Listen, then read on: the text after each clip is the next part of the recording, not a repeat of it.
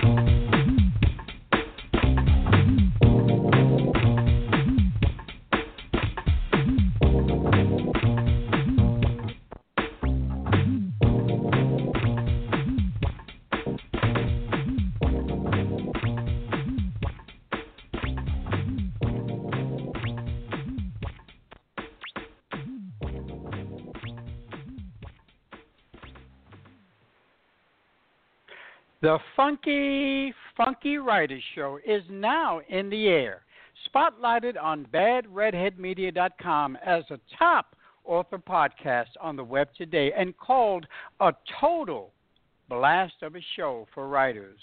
My name is Robert Batista, and with over 200 episodes now in cyberspace, the Funky Writers Show is surely now a cultural icon. Connect with us on the exciting Twitter page by going to @TheFunkyWriter. In dealing with my own healing from abuse, I chose kindness as my avenue to heal. I believe that when being kind to myself or to others, I would have to drop the pain and suffering, the anger and resentment, the grudges and judgments. I discovered that it was true, that anger dissipated, that resentment turned to compassion, that grudges seemed pointless, and judging others or myself was difficult to continue because I was busy finding ways to be kind. These are the insightful words of today's guest, author and poet, Sandra Jeffs.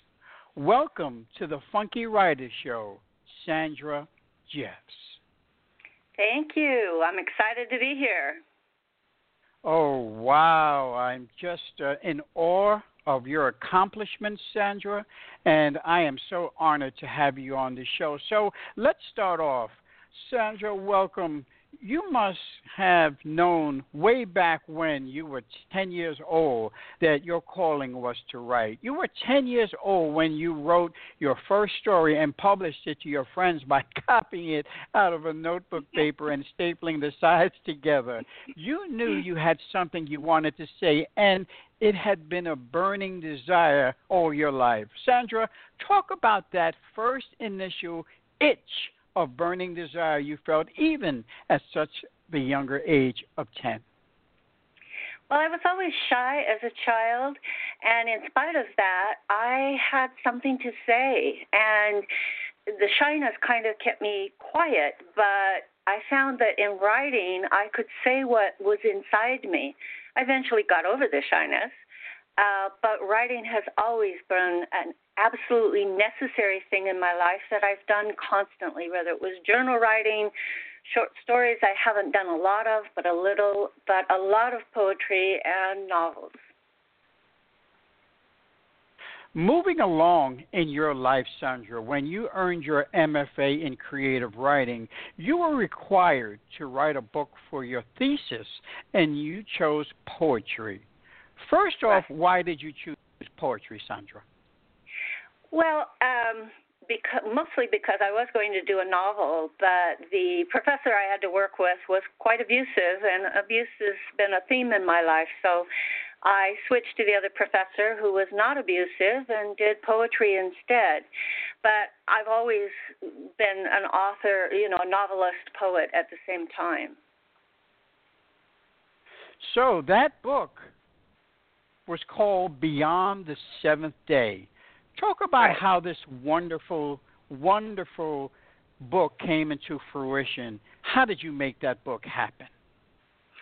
As I said, I've always written, and I had a lot of poetry already written at that point. And for me, those 2 years getting my MFA were the best years of my life because my homework at university was to write.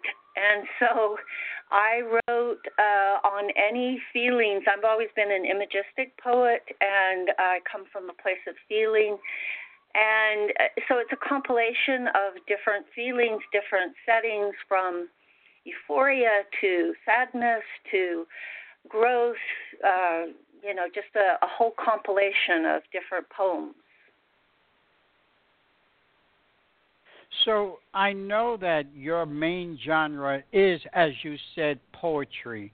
So Right. let's talk about what your early poems were about. What was that poetry like when you first started putting those words down on paper? What genre was it about?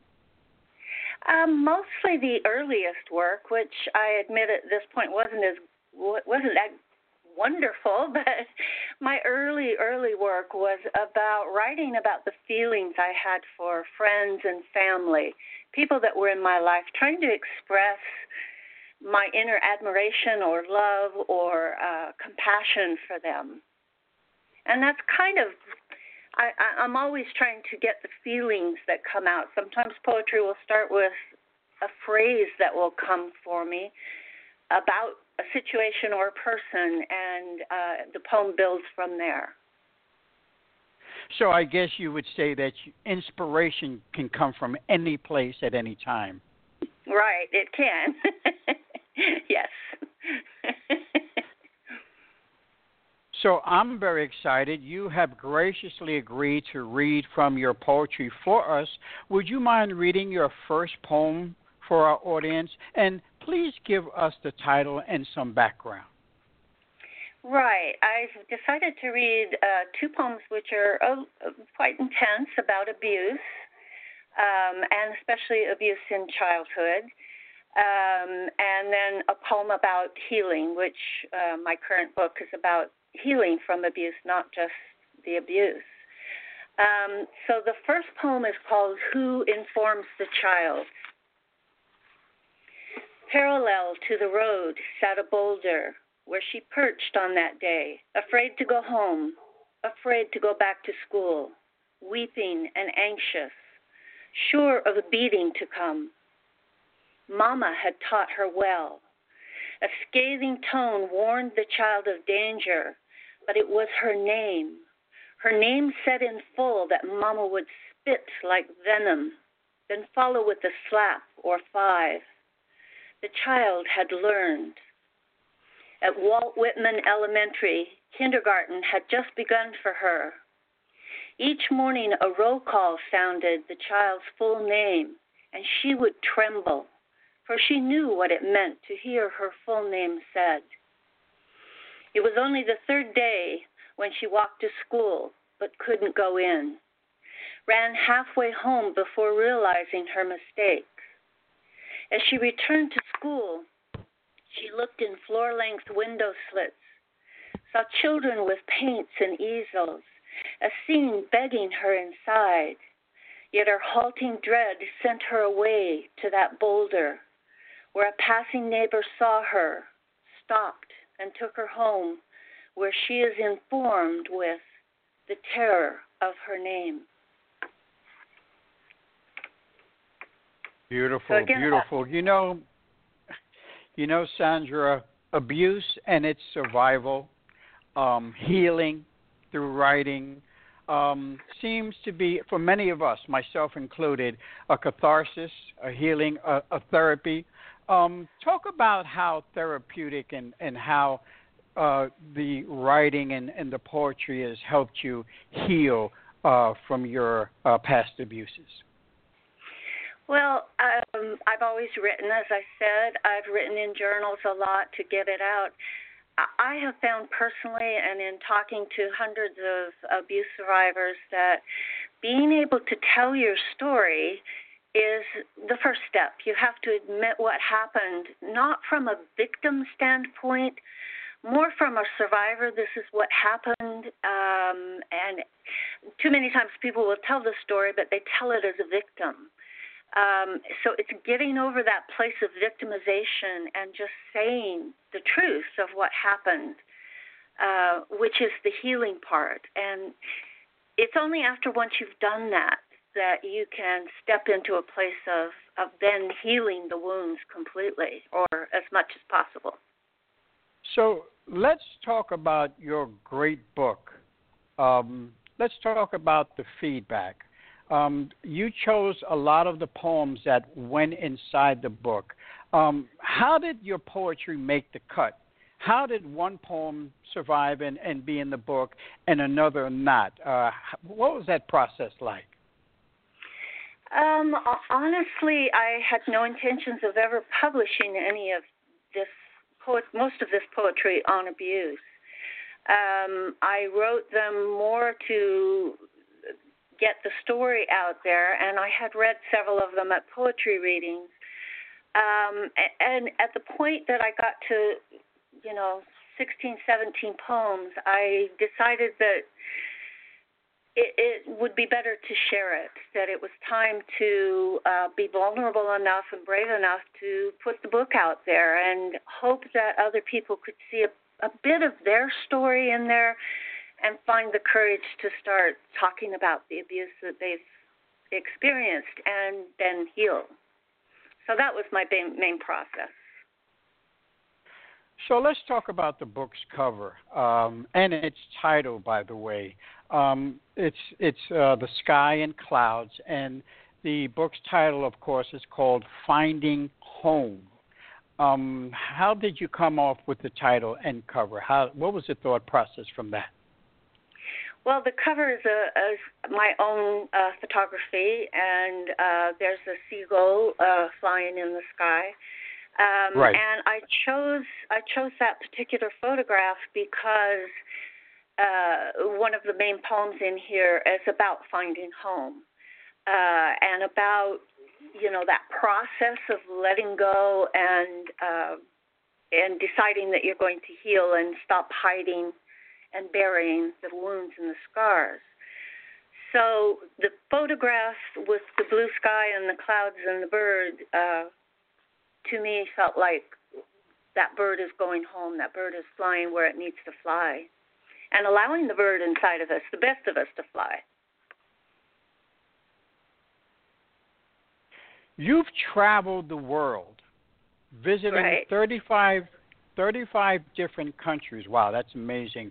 And living and working for 5.5 years in Tokyo and 7.5 years in Dubai.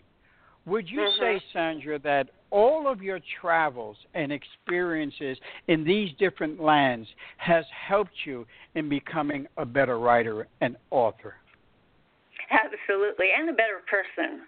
I think when you And why force is that? yourself, when you force yourself to go all by yourself to a foreign country and live and work there and survive in the culture there, you have to learn to be adaptable. And I've always been a pretty adaptable person anyway.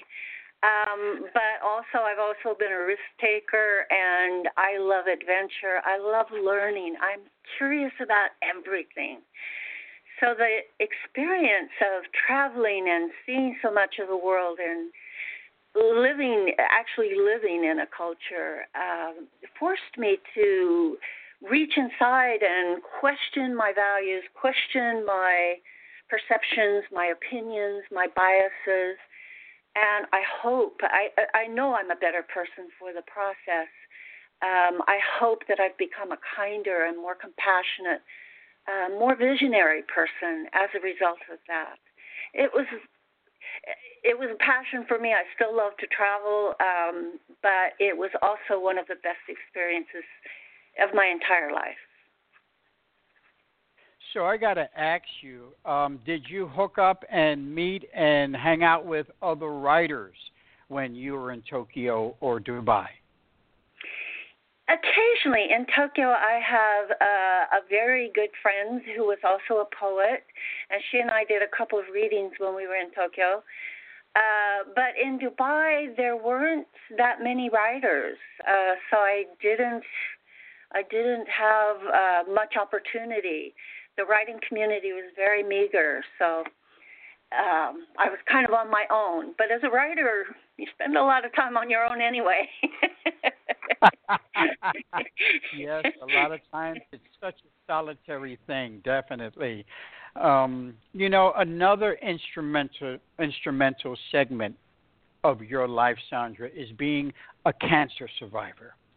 Right. How has this shaped the spirit of your artistic works? Well, in my first book, Beyond the Seventh Day, there are numerous poems on that experience and being healed with cancer. Obviously, when you're faced with your own mortality, and I've also had 3 near-death experiences, you look at things differently. Your perspective is forced to ask the questions. How am I going to survive this? How can I overcome it? What can I do? So I think I came out much, much stronger. The second bout of cancer was, I think, even more telling for me because I really had to say to myself, I'm going to beat this. No matter what, I'm going to find a way, no matter what happens. The first time I was just scared most of the time. The second time I found resources and strengths I didn't even imagine I had. Wow. It was the best and the worst, I guess. Wow, isn't that such a thing? Sandra, we talk about how writers write a lot, and so many authors have told me that they have different times when they are creative. Some are creative at dawn. Some are creative during the day. Some are creative in the middle of the night. Some authors can whip out a pen or a laptop anywhere, write anything, anytime. And some need a quiet place and time. Which one are you? That is a good question. I think I'm a compilation of all of them. What happens for me when I'm struck with inspiration is I call it my demon because I'm very much consumed by it. And unfortunately, because my husband died young and I had 2 children and I was the only support, I had to work. So I spend a lot of time repressing my need to write because once I start and I can't sleep, I don't want to eat, I don't want to talk to anybody, I just have to write it and get it out. And so I wasn't competent at work the next morning because I hadn't gotten any sleep and I couldn't get my mind off my writing. So once I'm writing, it doesn't matter if it's day, night, where I'm at, what I'm doing. I'm really quite consumed with what I need to say and how I need to say it until I get to that place where I feel satisfied. I'm never complete. I don't think any writer is ever completely satisfied, but as much as possible satisfied so I don't feel that compulsion. Now that I've stopped working a 9-to-5 job and I'm able to just write and be at home, I don't find any trouble writing just about any time I want. I don't have a lot of writer's block, I guess, is what I'm trying to say. That's a good point. We writers, we're on 24/7, 365. I mean, I even keep a pen and notepad next to my bed because there's been times where I've literally dreamed a character or dreamed a sequence or a scene, and I just wake up. And before I forget it, I'll write it down before I go back to sleep. So you're 100% right. We authors, we're lit 24/7. What you say? I have the same thing. I have pen and paper by my bed everywhere where I can grab it in the car. I pulled off the road sometimes to just sit and start writing. Yes. I can't stop writing. That's the harder part for me is to stop writing. So let's get back to your wonderful book, Finding Home: Healing from Abuse. Talk about the feedback. Talk about what people who've read this book have told you. The main feedback I get is that it's very intense, that it's sometimes difficult to read and to accept that those things can happen and do happen. And in asking people to explain that a little bit more deeply, most of them are upset that it actually happened to them, and they're not wanting to look at that anything like that happened to them or could happen.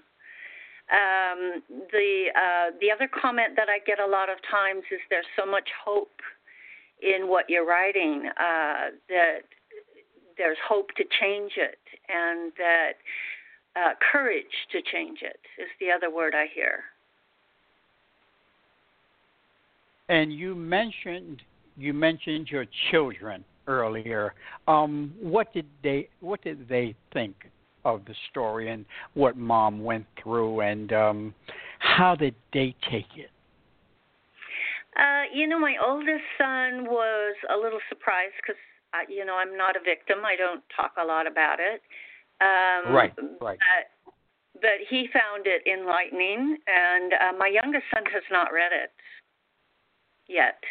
He's very, very sensitive. Okay. He said, "Mom, I can't read it right now. I'll read it someday, but I can't read it right now." Sure. That's understandable. Sandra, can you please read the other poem for us now? Sure. This poem is called Don't Tell, and again, it's about a child and about the need to keep, especially physical, horrible abuse, a secret, the shame that children experience when they've experienced this kind of thing. So it's called Don't Tell. She told me not to tell about her big brother's two friends on coke raping her. The school nurse thinking Susie young at 9 for a period. She told me about the stranger lying with her mother. Susie just wanting her books, but the man bends back her fingers until they crack, and Susie swears she'll never tell. The frying pan slams against Susie's face. Her father drunk, in a rage. She escapes to school, begs me not to tell. They walk toward us in the playground. The teacher, the principal, a policeman. Susie's jaw so swollen she cannot talk. Flashing red lights on a white ambulance while the whirly-go-round turns, and Susie won't let go of my hand. The end. Love it. Let's talk about Sandra Jeffs, the person.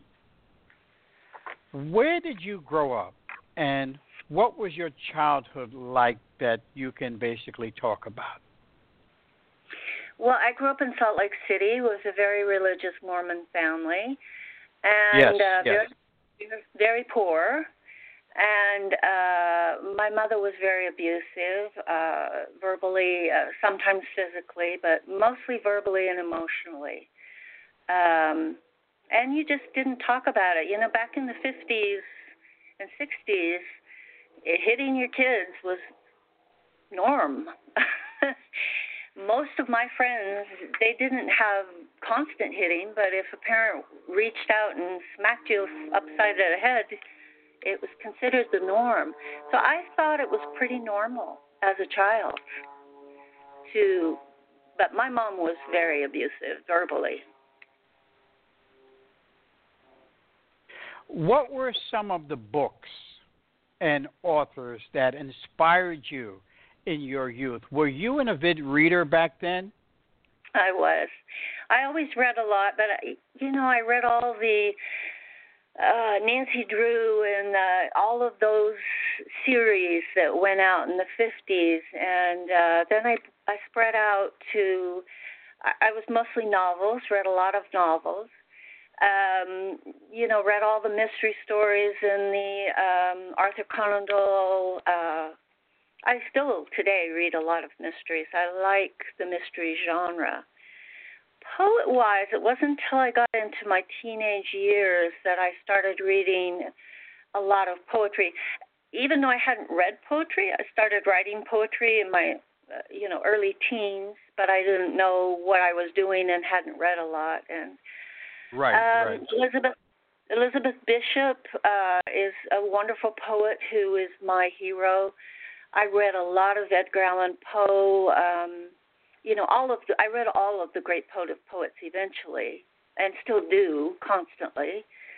But Elizabeth Bishop is really my biggest inspiration, and probably second would be Edgar Allan Poe, from a poetry standpoint.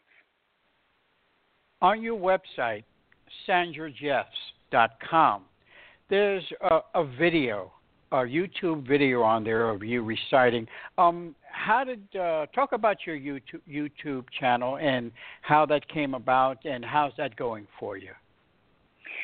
It's going pretty good. I had a professional photographer come over, a cinematographer come over and film me reading 3 of the poems from this book, and then started the YouTube channel. And I've done several other videos on little animated videos on happiness and kindness, and also using music to heal, which are the other 2 avenues that I use to heal. So the YouTube channel is still struggling. I invite anybody to go and please subscribe. I try to add regularly to my channel as much as possible. Yes, I love doing it. It's wonderful. So before we forget, let's talk about your upcoming novel in progress called The Envoy. What does the title mean, and what's the story about, and how far along in it are you? Well, I'm in the final stages of editing, I hope. One always finds something else they can work on, but I think I'm in the last editing process. The Envoy was an ongoing kind of waking dream that I had. It's a spiritual journey about how can we actually find peace in this very violent, very disruptive planet that we live on. And it kind of had its roots right after 9/11, when I was really upset with what was going on, the hatred and the anger and the fear. And I was actually in the Middle East during the 9/11 attacks. So I sat in meditation for days, just asking for some awareness for why, do we struggle so much with wars and hatred and anger and revenge. And what came really clearly to me is that we will never have peace on this planet until each individual can find peace. That the peace has to begin within the person. You have to start loving yourself, loving who you are, and loving the journey you're on. So as a result of that, I started, daydreaming about what would happen then. How could this transpire? And when I came back from the Middle East, I just sat down and in 3 months wrote the book. Which is a novel, but it's a spiritual journey about a woman that wakes up one day and finds she has the power to heal people in their hearts and their minds and in their bodies. And what that does, how many people resist, don't want to be healed, don't want it to be okay, don't want to let go of their pain and suffering, love living in that place. And it's very relevant for what we're dealing with right now in the world with our political situation and even the terrorist attacks around the world. So that's basically what the book's about. Yeah, you and I are on the same wavelength. I wrote a poem called Peace Begins Within. And that's exactly what you're talking about, Right. So when we are beings of peace, then that can translate, to others, but it starts within. So let's talk social media, Sandra. I know you have a YouTube channel and you're on Twitter and LinkedIn. Of all the social media platforms, which one do you feel is the most beneficial for your brand, and which, in your estimation, is the best for writers? Or does each platform offer its own special compensations? Well, I think there is a special compensation for each one of them. Personally, I've found for the book that Twitter has been the most beneficial, but Facebook is a whole different era. Instagram and the others I haven't found to be helpful as a writer, as an author. Right. But on Twitter, I'll get lots of feedback, lots of like-minded people, which is where I met you. And the Funky Radio. Yes. And that has been so good for me. Yeah, and I'm hoping the YouTube channel picks up and I get more subscribers to it, and more people, passing it on and sharing the word.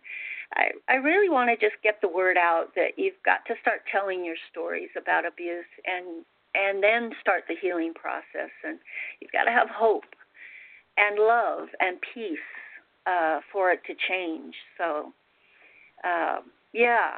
Twitter would be my number one as an author. So many of us say the same thing. I'm with you. I think Twitter is the best. So, in closing, Sandra, I have what to me is a very interesting question.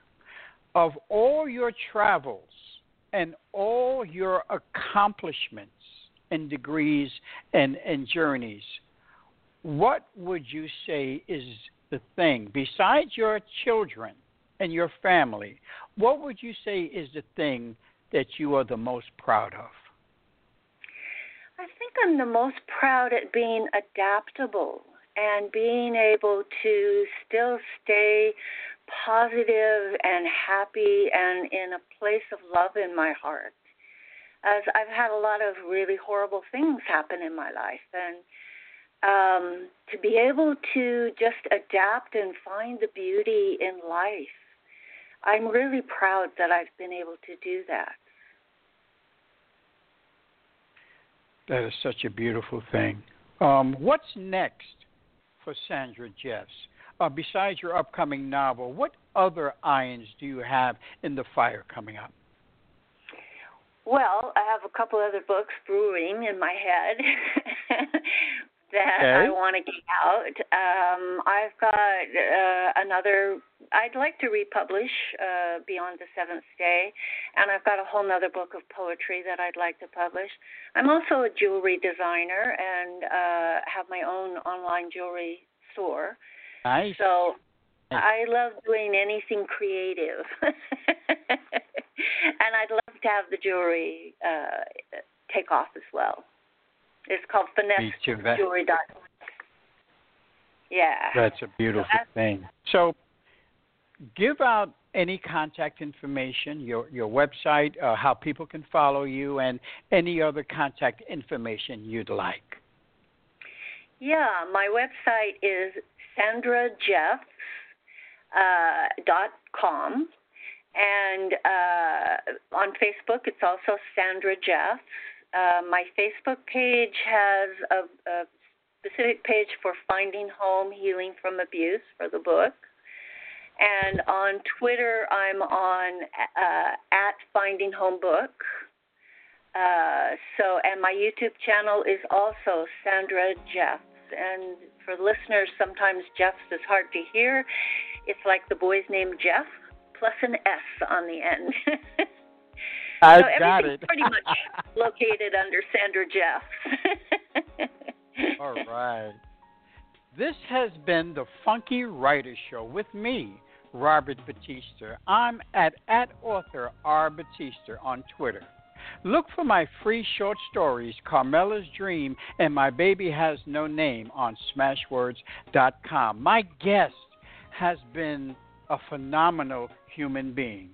author, poet, and survivor, Sandra Jeffs. You can go to her website, sandrajeffs.com, and feast your soul. Thank you so much, Sandra, for being a guest on the Funky Writers Show. Thank you. It's been wonderful. Have a great evening. Bye now.